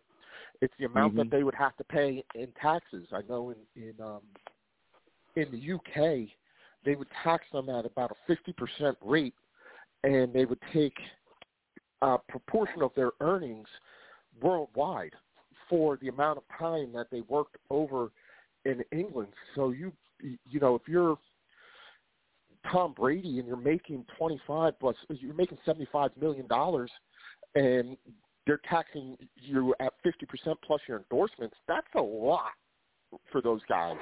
And so before we run out of this segment, Doug Hamilton, is anybody ready to go? And we'll let you pick our winner in the basketball championship. And who do you think is going to win the whole thing? I'm going with Miami. I think it's time for Jim Larrañaga to put the final seal on a Hall of Fame career. Oh, my God. I'll tell you, he is a great coach. I agree with you. But once again, Mike, thank you very, very much. We'll do it again next week, and maybe we'll have a sale. Maybe we'll have something else that we didn't even think of happen. So thank you very much. All right. Take care. Have a good one. Mike, have a great week. Thank you. Doug Hamilton sitting in the wings right now, our PGA professional, and getting ready for the Masters tournament coming up. We'll talk a little bit about that probably more next week. But Baltimore's ready to open the baseball season. The Ravens continue to make news. Your baseball season is going to open. What do they play? The Red Sox first game? Yes. Yep. Yeah, first game to Red Sox tomorrow. And so give us an opening day concept. Yeah.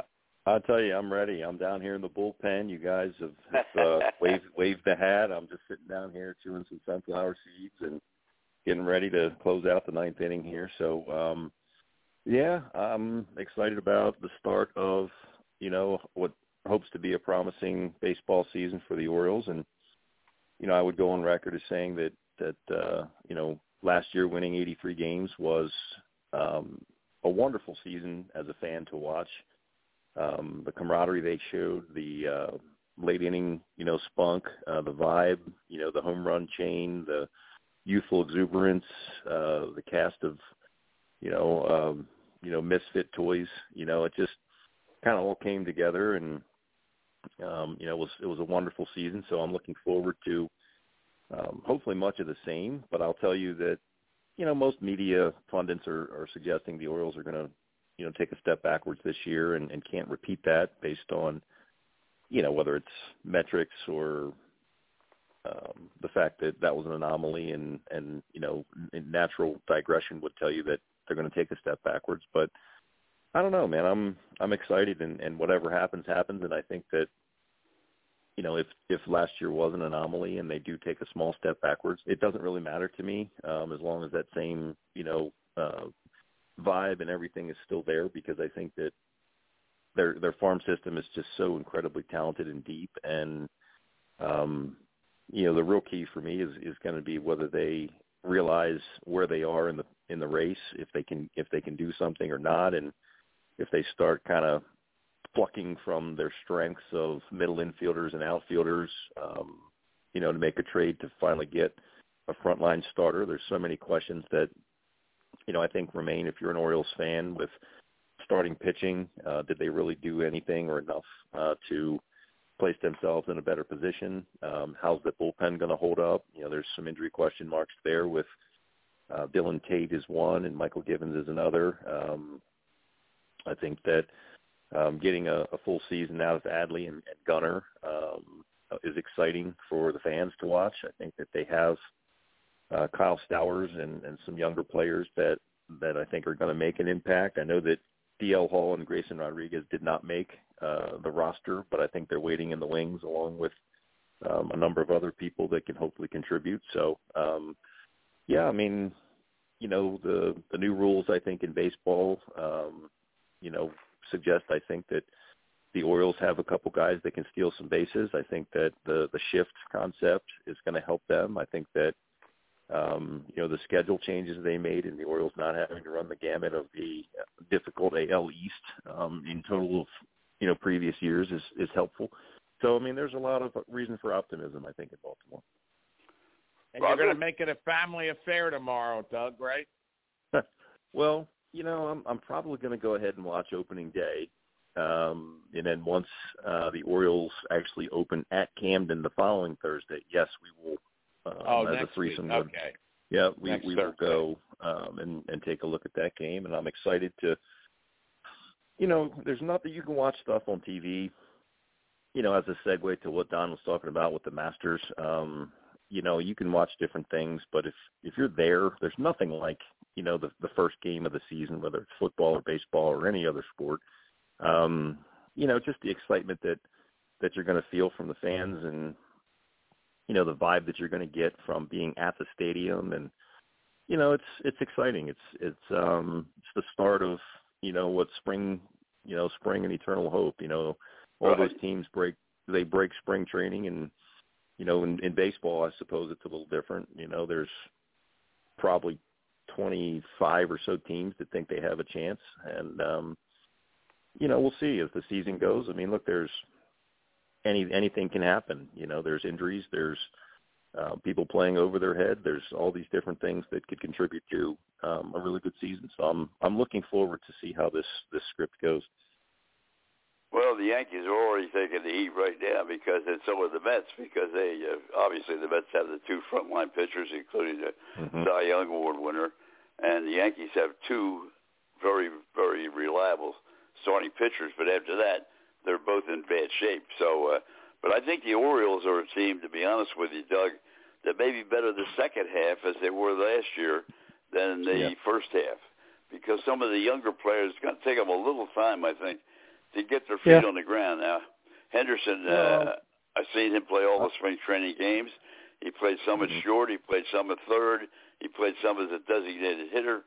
But, he really didn't have a very good spring offensively. He had a very good spring defensively, but not offensively. Well, I think the Orioles, by some, have been tabbed as an upper echelon defensive unit.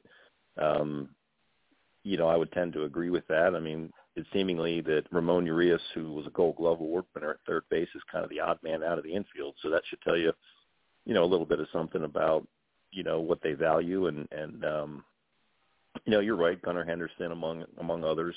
Cedric Mullins was one that didn't particularly, hit very well in spring training. I think Adley Rutschman was good. I think Austin Hayes. Yeah, Rutschman, when coming into the game the other day, was in a little over 400, and Mullins was batting 320. So you're right.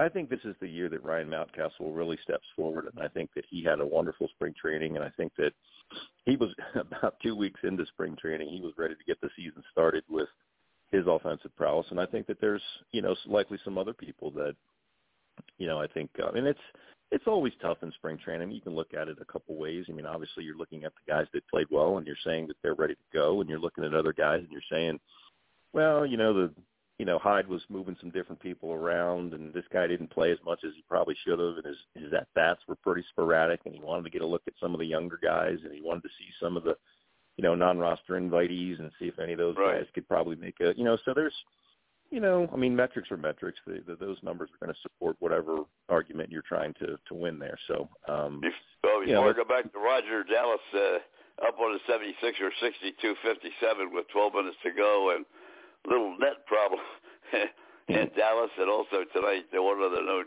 Kevin Durant's going to play his first game in Arizona. He's been a little handicapped again. So those two items before we get to Roger, go ahead. Well, I wanted to ask you, Don, and also I wanted to find out from Doug. Don, you were at the Phillies-Orioles game the other day, right? Yes, I was. Okay, I want your assessment of the Phillies, since you saw them live. Well, I saw them twice, really, during spring training. They were here twice. Had a chance to see them. Funny situation with Baltimore, especially the last 3 or 4 games, even the Philly game. They dropped behind early, and then they came on and won later in the game, or one they went up. I forget if it was the Philly game or not. They went up in a tie, and after 9 innings they called it off. But the Phillies are very solid. No question about it. It looked like they had a split squad. They were here, so we didn't get to see everybody. But they played very well defensively. Some very nice plays at shortstop. Nice plays in the outfield. A little bit of a wind blowing out, so a couple balls went out of the ballpark. The first time, Baum hit one that he hit a double right center field or left center field that was a bullet. And the second time up, he hit one over the left center field fence. So going with what Chris Wheeler said and what I've seen, looks like he's a little bit bigger, a little bit stronger. And as Chris Wheeler said, I hope he doesn't decide to be a home run hitter. Tries to keep the ball in those alleys, because he'll be a much better hitter if he does. Doug, what do you think? Yeah, I mean, look, the Phillies are a very good baseball team. I mean, Schwarber had, 46 home runs. They They added Trey Turner, who's just a wonderful player in terms of his speed, his defensive prowess, his ability to hit home runs and steal bases. I mean, he's a pretty solid cog that makes that team or will make that team go. They have a lot of other. Can they make up for Harper, Roger? That's the big key. Can they make up for Harper that first 2.5 months? Oh no, not only Harper, but Reese Hoskins. He tore his ACL or whatever. So I mean, they've got some good pitching. They've got the makings of, and so Don, as you alluded to, I mean, you've got the Mets who they've got two pretty good starters. Obviously, they're a little older, and they lost their closer. They lost some other pieces to free agency. So, we'll see what Buck can do with that team. But I mean, it's pretty wide open, and the Phillies are in the mix. I mean, the Nationals sure aren't. We can tell you that. Doug, who do you pick in the Final Four to win the championship? Before I let it get away. I want to tell you that we did a little bracket competition here in the household, the three of us, and I was the champion, which I'm pretty proud of. I mean, that means I'm smarter. Well, I'm smarter than a 9-year-old, which is really a feather in my cap there. Aside from that, I had UConn advancing to the championship game. So I'm going to go ahead and take UConn. I mean, they've looked spot on throughout all their games, pretty much beating everybody at will by double digits. So I'm going to ride their hot hand. Roger, I'll tell you how smart I am. I'm rooting for Texas the other night, and I'm saying to myself, how can they lose this game, which they did? Miami took them out, and I get on the phone, and because I didn't know the team I had in the finals, and or in the Final Four, in the pool. And I get on the phone after I'm rooting for Texas all night. And they said, "What are you rooting for Texas for? You got Miami in the pool." Shows you how smart I am. That was like a Super Bowl pool. I'm at the Super Bowl, and it was at Nottingham, Don. And I get a call. You won $250. On the numbers, the boxes. Right. And I had no idea what I had. I didn't remember. I do want to just say one. I don't know whether you heard her, Doug. We had Coach Teresa Grants was at Rutgers and Illinois on. I just want to say one thing before the show's over. I mentioned to her, and I don't know whether Doug or Don, or Frank, whether you watched any of the women's game. If South Carolina is going to lose, it's going to be, in my opinion, because of Caitlin Clark. To watch her play, she is phenomenal. And they talk about her in the comparison to the Taurasi. Diana Taurasi, that was at UConn and is in WNBA, and this woman was hitting from 35 feet consistently. And in my opinion, anybody's going to beat South Carolina, it's Iowa, and I may be all wrong, but and it would be Caitlin Clark. Go ahead. Isn't that what Gino Auriemma said that one time in the press conference? He said, "How do you feel about your team?" And he said, "Well, we have Diana Taurasi, and you don't." And you don't. That's exactly what he said. Yeah.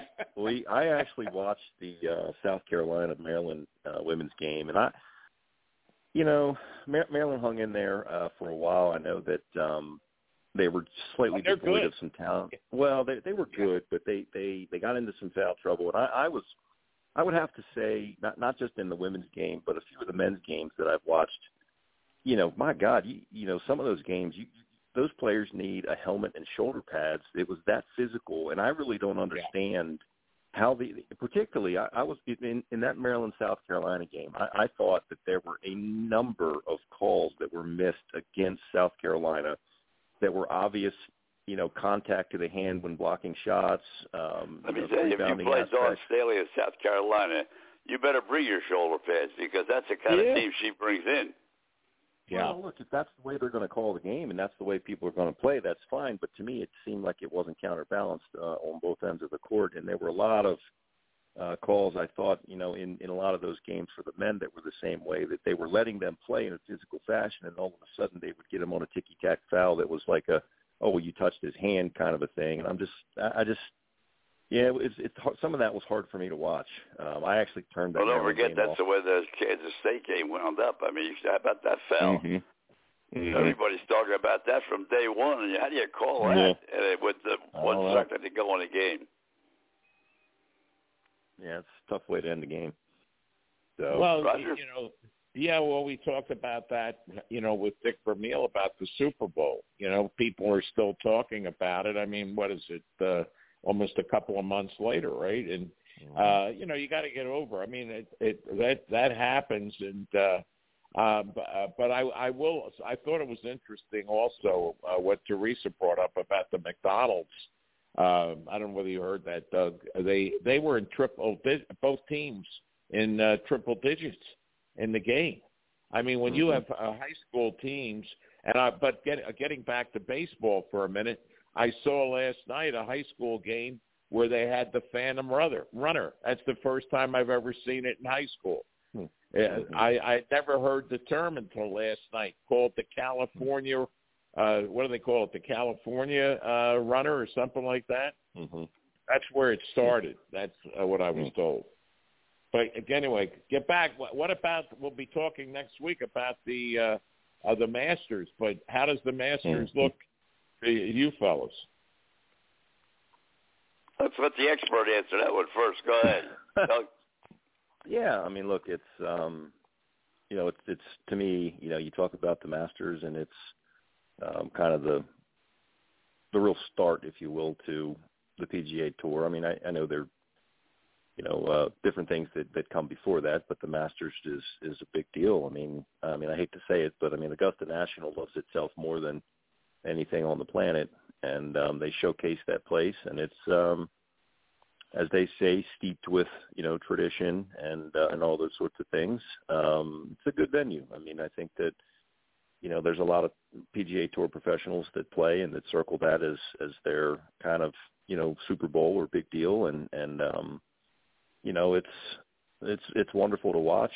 I mean, I think the whole Jim Nantz thing and the music and all that kind of gets a little old, but it's a great venue. I mean, I think that you've got some players that are playing pretty well leading up to it. You've always got some of your wily veterans that typically show up for that event, and you've got some of your unknowns that get an opportunity to play. So, I mean, Rory Scotty played Scheffler, great in the match play until Sunday. I mean, he was just unstoppable in match play until he got to Sunday. Yeah, I mean, so there's some storylines as we get into it. I haven't really spent a whole lot of time trying to, figure out, whether it's somebody else making the odds or whether it's, me taking a look at who I think has played particularly well over the course of time or what have you.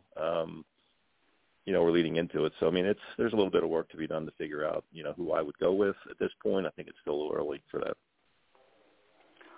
Yeah, and the league players are in. I forget what 15 or 16 players have been declared eligible to play in the Masters. I can't remember the exact number. I saw it last Monday. It's in that number. It's always either 15 or 16, something like that. Yeah. And so it appears because Dustin Johnson, for instance, I don't know how he's been playing on that tour. I don't know how any of the players, quite honestly. I haven't seen any of their tournaments on TV, so I haven't seen how any of those players are playing. So it's going to be interesting what the matchup's going to be when we get to the Masters. Yeah, for sure. Yeah. Well, Chris Russo was making a good point yesterday about it, and because of the live players. And his point was that if you're in this just for the money at the Masters, you're in the wrong business. Okay? Because there's more to the Masters than just the money. You guys agree with that statement that he made? Yeah, for sure. Yeah, absolutely. I'd love to be the one that gets the chance to pick the champion spinner, That'd be great. And I haven't heard anything about Tiger. I think because of the present difficulties he's involved in, and he doesn't like to get involved in too much controversy, although he creates the controversy, I have not heard that he's going to play. Have you heard anything, Doug? No, I've not heard. I have not heard a word that he's going to play. Yeah, you would think that'd be a pretty major storyline. So, I mean, I think that'll be forthcoming. Well, you would think you'd know by now, wouldn't you? Like, it's going to start in a week from tomorrow. That's what I meant. I would have thought if he's going to play, that he would have already announced that he's going to play. And now he did 2 tournaments back. He waited until the Monday before the tournament before he declared. But maybe he's going to do that with the Masters because he doesn't want to get involved in any kind of press conferences or any kind of, if he plays, he's going to play and walk away, I'm sure. Don't you think, Doug? I mean, he's going to try to, but, I mean, he is Tiger Woods, so, I mean, that's not going to happen. So. CBS, has been promoting since January about having the Masters, but they only have Saturday and Sunday. I could never figure out why they don't put it on their the cable network they have, so that they would have everything. To me, of course, I don't know what the viewability is. The numbers of the of that channel, but the problem is, Roger, they won't let you televise. That's the one tournament. Every other tournament you can see the early rounds on the Golf Channel, but the Masters they don't let you start till later in the day. Okay, I did not know that because I thought I've seen it on like ESPN.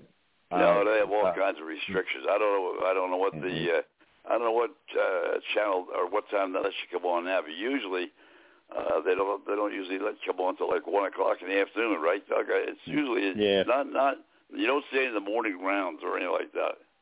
Yeah, there is a stipulation. I don't know what it is. I don't know what the exact time limit is. Yeah, for sure.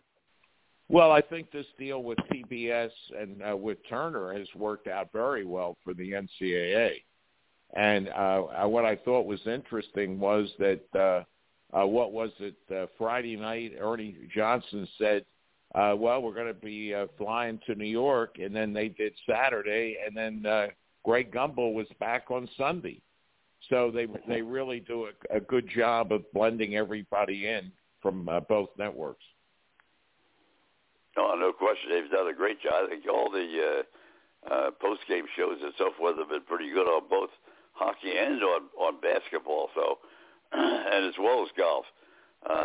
So it's going back to the Ravens for a second because Jackson finally made some news in saying what he presented to the club that they did accept, and anything new on that because he didn't say anything all those months and weeks they were talking about it. He never made a comment about exactly what he wanted. Now this week he made a comment about exactly what he wanted. It's an ongoing saga. He claims that he demanded a trade back in early March prior to the tag being slapped on him. He sent over Twitter. He sent a letter to the Baltimore fans, thanking them and all these different things. And it was right. Best decision. We got all the way there, Doug. We're out of time. Yeah. I got our executive producer is on the horn, telling me the clock is ticking. Thanks a lot, Doug. We'll talk to you again next week. Yeah, our executive producer Frank Carroll, take it away. Okay. Have a great week. God bless. Take care. Thank you. Thank you. Ladies and gentlemen, these programs are brought to you each and every night of the week in grateful appreciation to the men and women of the United States Armed Forces and men and women police and fire services. When you're out there and see somebody in uniform, please let them know that you know they're there. Remember, they're the ones that are running into places where everybody's running out of. These programs are dedicated to those who've lost their lives in the line of duty. Deputy Robert Anthony Carroll, Patrolman Jeffrey Colcap, Patrolman David Curtis, Patrolman Jeffrey Yazowitz, Sergeant Thomas Baitinger, Detective Randy Bell, Detective Rick Childers, San Diego Officer Mike Hendler, Sergeant Tom Wilson, Charlotte County Sheriff's Department, Patrolman Charlie Condit, Tarpon Springs Police Department, Deputy Chief Mike Godwin, Philadelphia Fire Department, Lieutenant Joyce Craig Lewis, Philadelphia Fire Department, Sergeant James O'Connor, Philadelphia Police Department, Sergeant Chris LeVake, Hillsborough County Sheriff's Department, Patrolman Enoff Chris from Lakeland PD, Lieutenant Joe Zerba, Newcastle County Police, Patrolman Josh Myers, Nassau County Sheriff's Department. Captain Matt Letourneau, Philadelphia Fire Department. Captain Chris Leach, Wilmington Fire Department. Lieutenant Ardith Hope, Wilmington Fire Department. Lieutenant Jerry Ficus, Wilmington Fire Department. Trooper Joe Bullock, Florida Highway Patrol. Trooper Chelsea Richards, Florida Highway Patrol. Chief Al Hogle, Longboat Key Police Department. Chief Jimmy Ford, Wilmington Fire Department. Deputy Mike Hargrove, Pinellas County Sheriff's Department. Deputy Billy Lane, Polk County Sheriff's Department. Deputy Chris Myers, Polk County Sheriff's Department. Sergeant Christopher Fitzgerald, Sergeant Philadelphia Sheriff's Department, and Temple University Police Department. My brothers and sisters, although you may be 10-7 at this point in time, and sometime we'll be 10-10 at the table of the Lord. Until that time, may the rose rise up to meet you. May the winds be always at your back. May the rains fall softly on your fields and the sun shine lightly on your feet.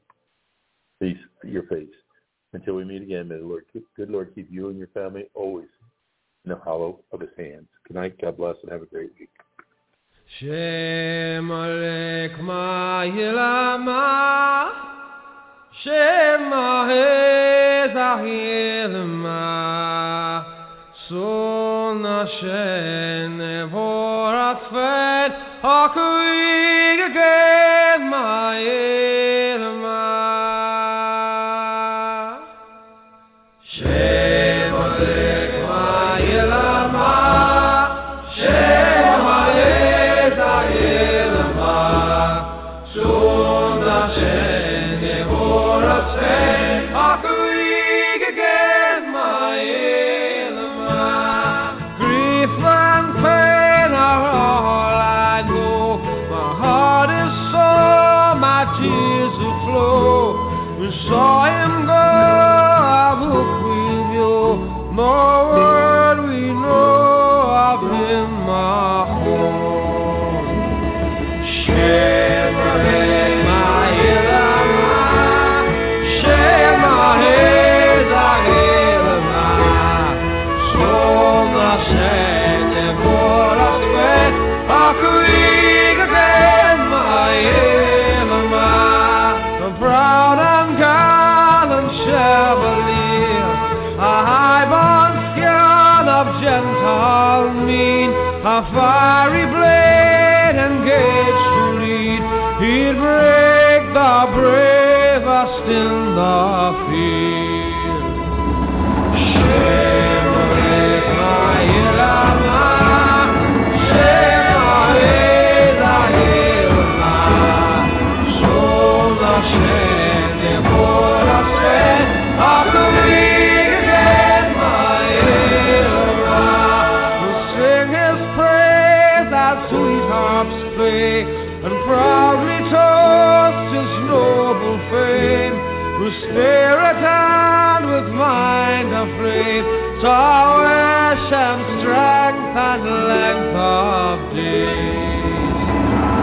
Shem Alek Ma'ilama, Shem Ahezahilma, Sona Shen Voratfed Hakuig again Ma'ilma.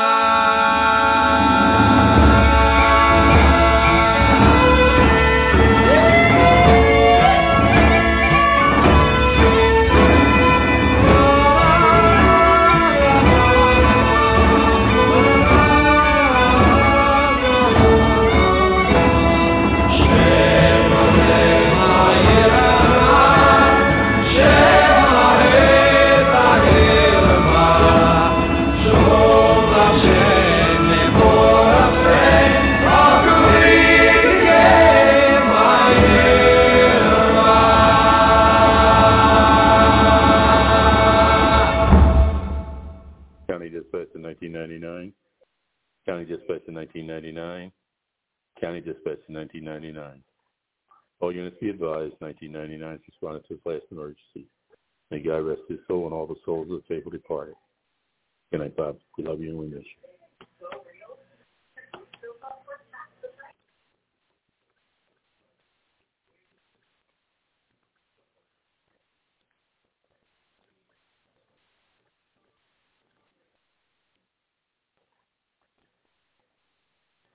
With Lucky Land Slots, you can get lucky just about anywhere. Dearly beloved, we are gathered here today to... Has anyone seen the bride and groom?